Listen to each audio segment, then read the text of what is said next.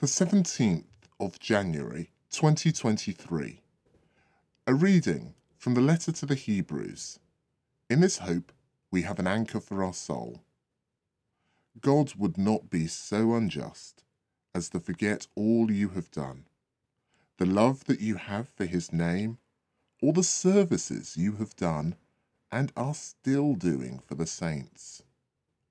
Our one desire is that every one of you should go on showing the same earnestness to the end, to the perfect fulfillment of our hopes, never growing careless, but imitating those who have the faith and the perseverance to inherit the promises.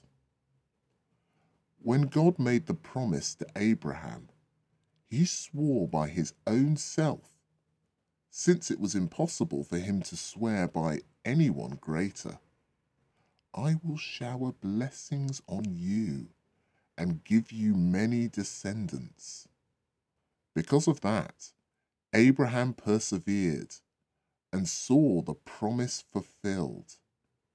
Men, of course, swear an oath on something greater than themselves, and between men, confirmation by an oath puts an end to all dispute.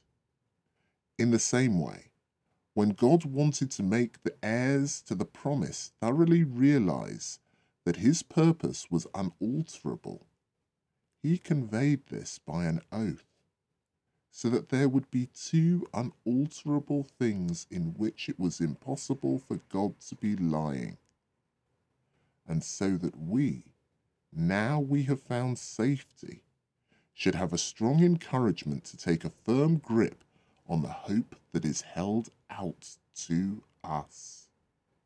Here we have an anchor for our soul, as sure as it is firm, and reaching right through beyond the veil where Jesus has entered before us and on our behalf, to become a high priest of the order of Melchizedek, and forever.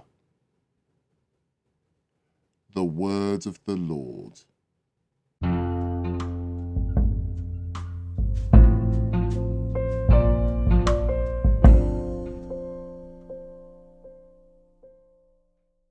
A reading from the letter of St. Paul to the Ephesians. Put on God's armour and resist the devil. Grow strong in the Lord, with the strength of his power. Put God's armour on, so as to be able to resist the devil's tactics.